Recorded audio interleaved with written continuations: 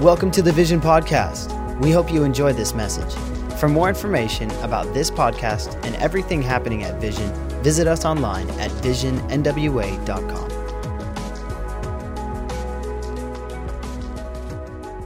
The story of Easter is a story that's about an uneven exchange. I remember when I was a young man. I was about 18 years old, and I didn't have very much money, and I found this car lot that in the very back of the car lot, back in the fenced-in area, they had this car that somebody had traded in, and it was a beat-up Mercedes. It was a 1967 Mercedes 300D, and so I bought this car for $800, and it needed everything. I mean, it needed brakes, it needed calipers, it had all kinds of issues, but at least it drove, and it got me where I needed to be. Sometimes you would drive down the street, and the rust had rusted out the bottom floor of the car so much that you could literally see all the way through the car to the pavement when you were driving down the road. When it would rain, my feet would get wet. I mean, it was a beater, you know. Well, let's say that somebody offered me a brand new Bentley for that beater. Let me ask you a question. Would you take that deal? Absolutely. All day long. And if somebody would have offered me one, absolutely, I would have been glad to make that deal. But that would have been an uneven exchange. It wouldn't have been fair for the other person. I'd be going, man, really? You want my Mercedes? Why would you want my Mercedes? Well, that's what Jesus did. Jesus took the penalty that was due to us and paid the price for us instead, so that we didn't have to pay that price. Aren't you glad about that? Everything on the earth today is based on exchange. You think about, that we exchange time for money. We exchange money for goods. We exchange goods for services, and so there's all kinds of exchange going on the earth today. Just where I'm standing, just catty corner from me over in this direction is the courthouse. And in there they have a justice system. And there's an exchange for the justice system. If somebody disobeys the law, then there's a price to pay. There's an exchange that happens, right? You do the crime, you do the time, you pay the penalty, right? But the thing I appreciate so much about Jesus is that instead of in his justice system, it works differently. Instead of us getting the due penalty that was due us, he paid the price instead. He took the penalty. He died for it so we didn't have to die from it. And I'm so thankful. Aren't you? I bet you are. So thankful that he loves us that much. I think about this world system and our system of exchange. I did a Google search the other day, and this was my search: how to give people what they don't deserve. And these were the things that came up. People who don't deserve your time. That was one of them. Another one was how to stop giving so much time to people who don't deserve it. Or if someone won't work for your love, they don't deserve it. We give everything to those who don't deserve it. And there were three words that stood out to me in all those searches, and that was don't deserve it. We didn't deserve what Jesus did for us. And God's system is a system that isn't fair. It's an unfair system. It's unfair to him and fair to us. And man, when you realize that, it brings tears to your eyes. You begin to think about how much God has given for you, what he's done for you. Let me read to you a scripture that describes it perfectly. It's in Psalms 103, verse 10. It says, "He has not dealt with us according to our sins, nor punished us according to our iniquities. For as the heavens are high above the earth, so great is his mercy toward those who fear him." Fortunately, God is the one that determines what we deserve. Man, I think about sometimes the prodigal son. And I think about these two sons, and this young son, he decided that he wanted his inheritance early. He asked his dad if he could go ahead and have it. His dad went ahead and gave it to him. And then he took off. And he went to another city, and he began to live a life of just partying. just having a great time, and he had all this money, and it was fun for a season. You know, sin is fun for a season. But that season came to an end. He ran out of money, and when his money ran out, his friends left. He didn't have any true friends. And then the Bible says that nobody gave him anything. And so he begged a farmer for a job. This farmer gave him this job, slopping the pigs. And when he was giving the pigs their food, he kept looking at it thinking, man, I would eat what I'm giving the pigs. The Bible says he was so hungry. And nobody gave him anything. But you know what he did? He decided, I'm going to go back to my father. He came to himself and he decided he was going to go home. And listen to how the father responded to him. In Matthew, let me get back to it.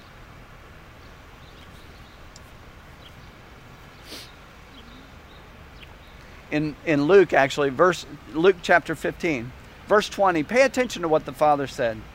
It says that the son, he arose and he came to his father, but when he was still a great way off, his father saw him and had compassion, and he ran and fell on his neck and kissed him.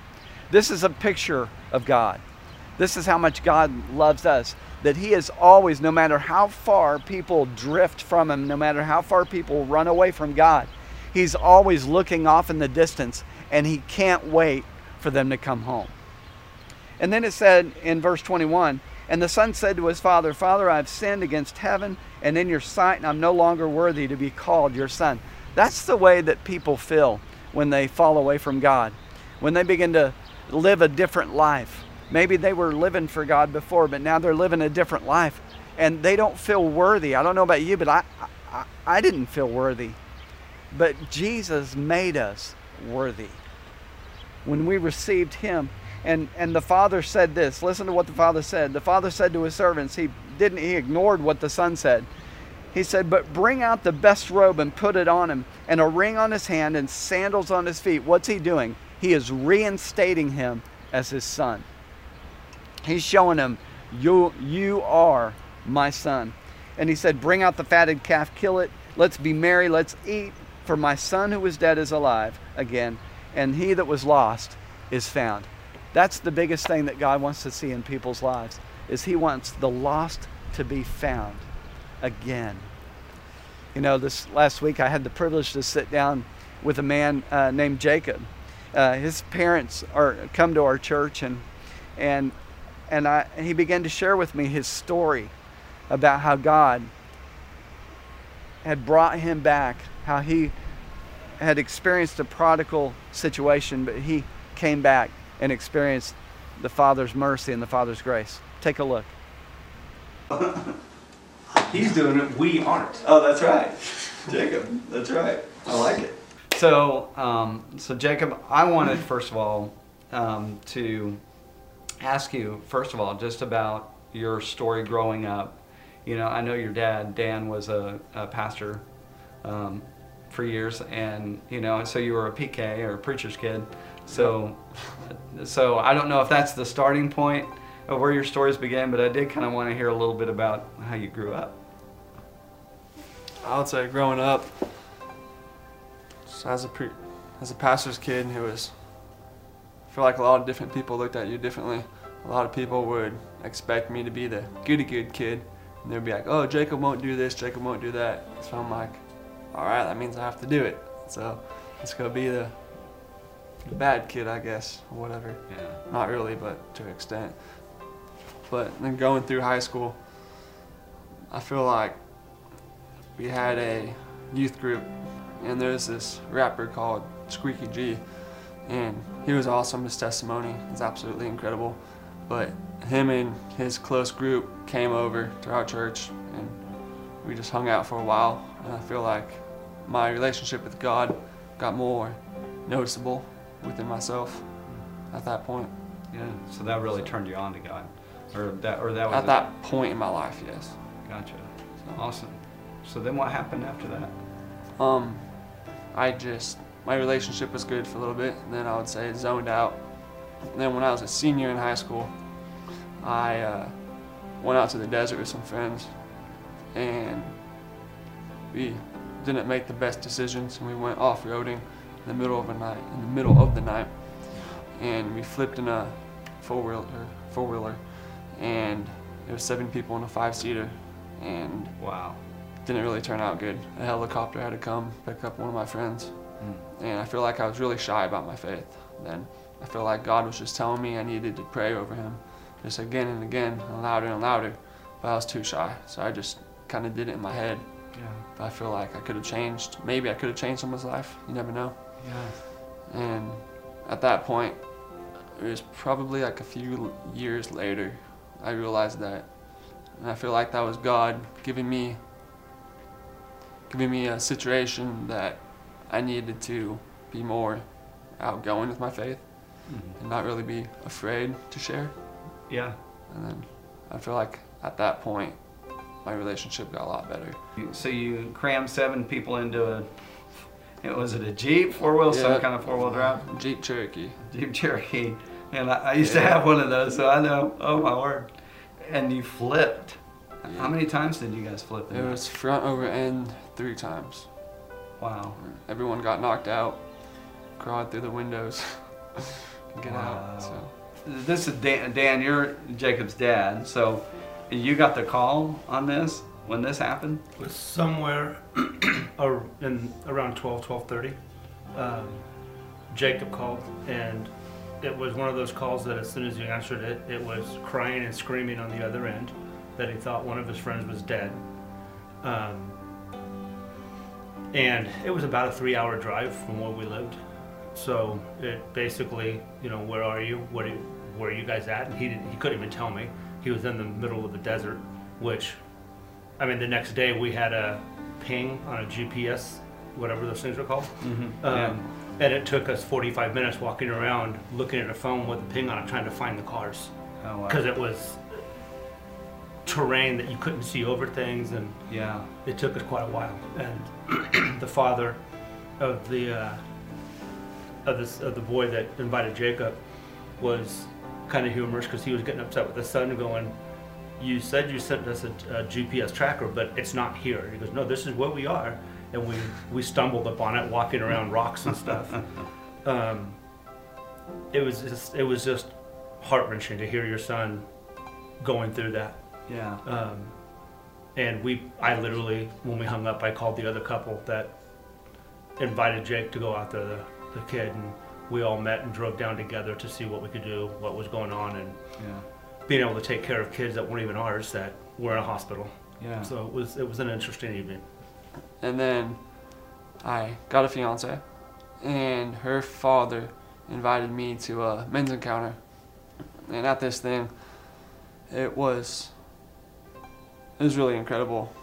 By the end of it, after hearing all of these different testimonies of people that these people had the roughest life you could ever imagine, and from completely black, they just flipped their life all the way around. Wow. And that really encouraged me to rededicate my life. So I did then, and I'd say ever since that point, it's been going very good. Yeah. Isn't that amazing what God did in Jacob's life? And then his father, Dan, about how he just continued to pray, continued to love his son. And that's the picture of the prodigal's father. He loves us so much. Well, years ago, I got an opportunity to meet a man by the name of Jack. And I had heard Jack's story before, but then I got to hear it again. And it was a story that really fits with what we're talking about. See, years ago, when he and his wife had their kids, their small kids, and they were home one evening, and they were putting their kids to bed, and they had already had supper. It was kind of late in the night. He got a phone call from his mom, and she was frantic on the other line. And she said, "Jack, earlier at about 9 o'clock, your dad got a call from the security company that patrols the business. His dad was part owner in a company." And she said that the door was unlocked. They asked him to come and check the door and make sure that the business was secure and that there was nothing missing. And she said, "He's been gone for over an hour, and I haven't been able to get a hold of him. Would you mind going over there and just checking to make sure that he's okay?" And he said, sure, Mom, I'll do that. He said, I'm sure everything's fine. Well, he got in his vehicle and he went down there and he drove behind the business, which is where his dad normally parked. And he saw his dad's pickup sitting there. It's still running. The driver door's open. The lights are on. And then he walked over to the business door and noticed that his keys were in the door. He opened the door and he yelled inside the business, Dad? And he didn't hear anything. And so he walked in and he walked down this hall that was dark and he could see the light from the exit sign. And he yelled, Dad, again, and nobody responded. And then he looked and he saw his dad was laying face down on the carpet. And so he got down there and he rolled his father over to discover that he'd been shot. Well, Jack is a retired drill sergeant in the United States Army. So, I mean, he's a real kind of a kick butt and take names kind of guy, you know, and apologize later. And so, I mean, he called the police, he called the security company, and he started, you know, investigating to try and find out what happened. Well, the police came, his mom even came, and then his father's business partner, his name was Barry. And when Barry came, he brought an attorney with him. And he thought that was a little odd that he would bring an attorney. And so, you know, Barry comes and they're asking Barry questions and he won't respond to anything unless he looks at his attorney first and sees if it's okay for him to respond. Well, in this whole situation, it began to look like to Jack that Barry might have had something to do with this. And so Jack worked very closely with the police. I mean, he knew all of the policemen down, all of the detectives, and he worked during all 3 shifts. Jack would pop in and out and just make sure that his father's case was being looked at. And then he realized in himself, he said, you know, this thing's not ever going to be as serious to them as it is to me. So he went out and he got his private investigator's license. And he started, you know, investigating himself. Well, they had some things happen. They had a couple of girls that they talked to that they realized had seen Barry in his vehicle just before his father arrived at the business, back there in the parking lot in his car. And then he had a couple of other guys that they had been asked by Barry what it would cost to do a hit on a person, to kill someone. And so as Jack is pursuing this, all of the information that he's finding, all of the evidence that he's seeing seems to be pointing to Barry. Well, there was a challenge though. When Jack found his father initially, when he flipped him over and saw that he'd been shot, he did probably, I think, what every son would have done. He pulled his father to his chest and he vowed to him that he would find the person that did this and make him pay for it. And then he looked to heaven and he asked God why this would happen. And so, you know, as he's doing all of this investigating, down in his heart there's a problem. Something is growing and festering on the inside of him. And it's a spirit of anger and hatred and revenge, that he wants the person who did this to pay for what they did. And that's what we want oftentimes as human beings. You know, we want justice. And so anyway, he realized that, you know, the evidence that he had was good, but he wanted to start putting pressure on Barry. So he started to put pressure on Barry personally. He started to follow him to everywhere he went. He tried to run him off the road. You know, he caused a divorce, caused his wife to divorce him, you know, because he found out some information, some things that Barry was doing that he shouldn't have been doing. You know, and he started doing all of these different things to really put pressure on Barry so that he would snap. Maybe he would commit suicide. And what was happening was that hatred that was on the inside of Jack, that revenge, that spirit on the inside of him, was potentially opening up the door for something worse to happen. So the day of the trial came. They had all their evidence, and so now it's time for the trial. And they come, you know, they come to the trial, and Jack's got his family there, and they're pretty excited because they're thinking, you know, justice is finally going to be served. And so they look at all the information, and then the verdict comes back after all of this deliberation. And the defense, they just had to try and figure out, you know, if there was reasonable doubt. They just had to figure out if there was reasonable doubt. Well, when this whole thing was over, the verdict came, and it was not guilty. And Jack couldn't believe it. He was blown away. I mean, he just, this anger that was on the inside of him just swelled up, and a police officer grabbed him by the arm and took him out into the hall, and he was mad too about the verdict. And he told Jack, he said, Jack, I know what you're thinking. He said, I know you're only going to get justice if it happens, you know, by your hand.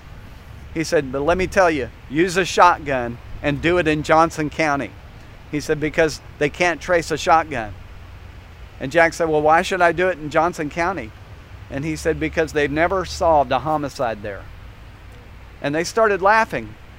But Jack was laughing on the outside, but on the inside, his heart was growing harder and harder. Now, Jack had a friend. His friend's name was David. And David was a good friend because he would constantly check on Jack. He would come over, he would call him, and he'd say, Jack, how are you doing? He'd say, I'm doing good, I'm doing fine. And he said, I would give him updates on the case and where I was at and the evidence and tell him everything. He said, but David said, well, all that's fine. He said, but I'm more concerned about you. How are you doing? So one day David came over to the house and he said, Jack, come on, I want you to go with me somewhere. So he put Jack in the car and he drove him to the cemetery where his father was buried. And he took him to his father's grave. He said, let me ask you something. Have you ever mourned your father's death? He said, well, no, I don't. I mean, because Jack had made that vow that he would make sure that whoever did that paid for what they did. He never mourned his father's death. And so David said to him, he said, there's healing that can happen when we mourn. So he said, here's what I want you to do. He said, I want you to get down on that and lay on that grave and tell your dad goodbye. Well, he's a former drill sergeant. He didn't want to do this. He said, Jack, do it. Jack said, I got down on my knees. He said, I laid down on that grave. And he cried for 30 minutes.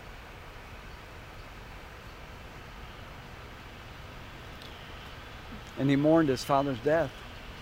And do you know what happened? Through that mourning, his heart began the process of healing. So he said, when I sat up, he said, for the first time, that weight of anger, hatred, revenge was gone. He said he had this weight that he'd been carrying around, but he didn't realize it until it was gone. He said, and then he was free. He said, and the other thing that was gone, that left, was the desire to bring Barry to justice. A little while after that, David invited him to come to a meeting. And there was this minister that was preaching, and so Jack went, and this minister gave an altar call. And he said, there's a man right here, right now, that you need to, again, give your life to God. See, Jack had been raised in the church.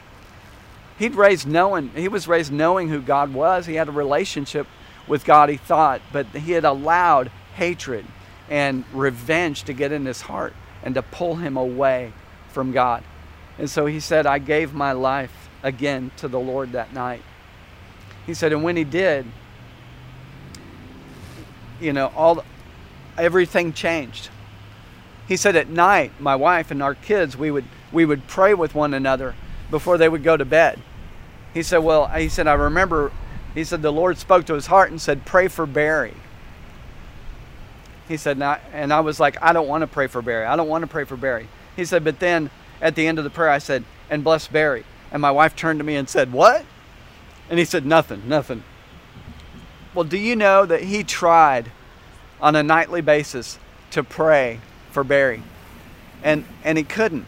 He said, I would pray. He could, but he wasn't praying a heart prayer. He was praying superficial prayers. He said he called them flapjack prayers. You know the flapjacks, you throw them up in the air. You might stick one to the ceiling once in a while if you throw it too high. You know, that was the kind of prayers he was praying for Barry. He said, but I remember the day that we were in a circle and we were praying, and I prayed a heartfelt prayer. It came out of my heart, and I prayed the best for Barry. He said 9 months later, he said, we were home. He said, my wife was fixing a meal for the next day. We were having people over, and it was on a Saturday night. And he said that she wanted him to go down to this particular meat market and get some meat for a meatloaf that she was making. And he said, honey, why can't I just go to the grocery store? It's just right over here. And she said, no, I want you to go to this specific meat market. Well, that meat market was down by where the business was. And so Jack said, okay, I'll go down there. So he drove down to where the meat market was. And on his way to the meat market, he's almost there. And he looks down the alleyway and he sees the building, the business, and it's on fire. There's all these fire trucks out there. There's this big flame. And they had the ladder trucks, and they're pouring water on the roof of the building. And he said, I remembered thinking, he got what he deserves. And as he's pulling into the meat market to get the meat, the Spirit of God speaks to his heart and says, Barry's over there right now. I want you to go and apologize to him. And he said, me? Apologize to him? And he argued with God. He didn't want to do it. He went into the meat market, got what he needed, and he came back out. He looked over there and saw the business was now smoking. They got the fire out. He said, and the Spirit of God spoke to him again and said, you need to go over there, and you need to ask Barry to ask you to forgive him, or for him to forgive you. And he said, all right, I'll go do it. So do you know he went over there? He stood next to Barry, and he asked him what happened. Barry said, I don't know. The fire marshal is, looking at everything, and they're trying to determine what started the fire. He said, I guess they'll tell us when we know. He said, and then Jack looked at Barry, and Barry began to get weak in the knees. He began to pull away and step back from him, and his face turned gray, and this fear came over him. And he said he nearly fainted. And Jack said, I reached out and I caught him before he fainted. And I said, Barry, you need to know something. I was the one that had sin in my heart and revenge in my heart toward you. I need to ask you to forgive me.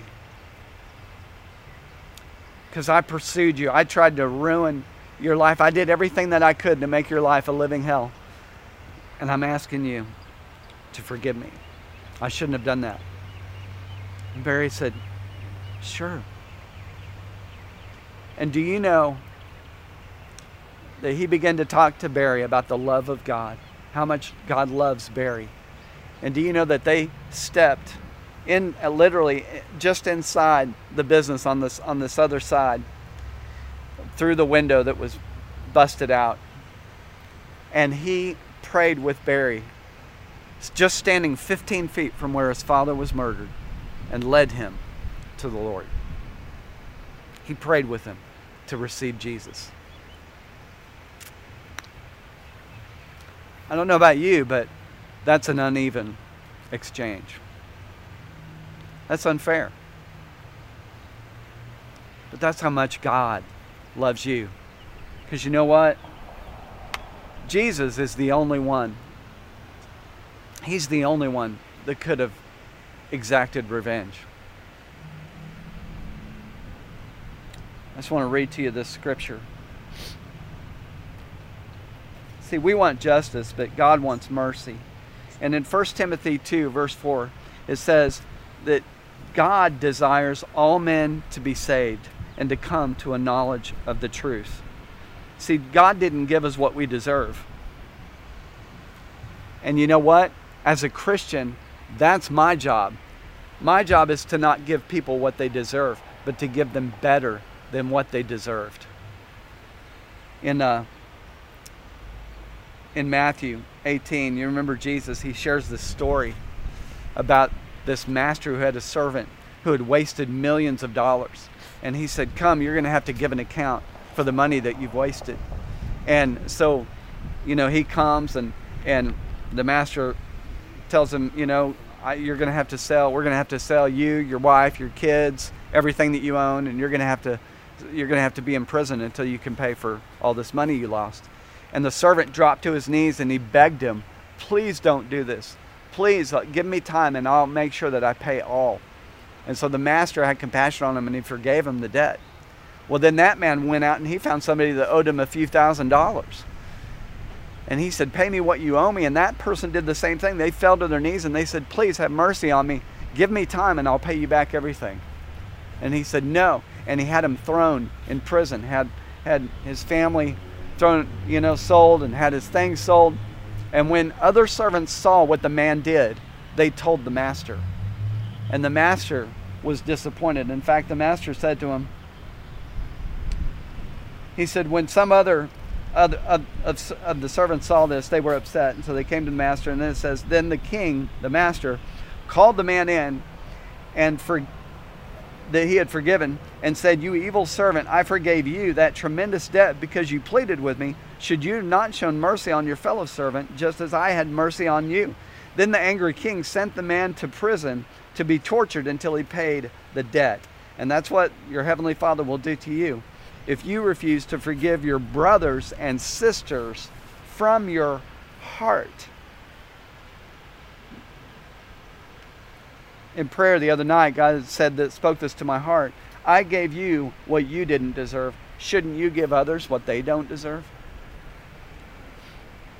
See, the way we forgive is the way we'll be forgiven.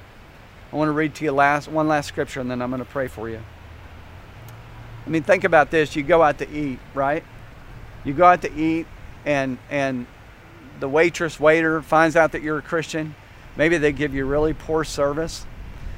You know what we should do as Christians? As God lovers, God followers? We should tip them huge. Give them a big tip. Why? It'll probably convict their heart. They'll come to you and say, why in the world would you tip me like that? I didn't give you good service. Because I'm giving you what you don't deserve. Because that's the kind of God that I serve. Man, I want to read to you out of Matthew chapter 6. Matthew chapter 6. Verse 14 says, if you forgive those who sin against you, your heavenly Father will forgive you. But if you refuse to forgive others, your Father will not forgive you your sins. And so you may be watching this, and you might not be in the same situation that Jack's in, but maybe you've been having difficulty forgiving other people. Maybe you've been harboring feelings of resentment, that you hated what they did, or it made you mad what they did, the way that they treated you, or they did something that hurt you. Let me tell you, this is the day of forgiveness, Easter. Because think about it. If we forgive others, we'll be forgiven. Thanks for listening to this week's message. Be sure to subscribe to the podcast on iTunes and SoundCloud. Just search Vision Church. If you would like to help support this ministry, you can do so at visionnwa.com/give.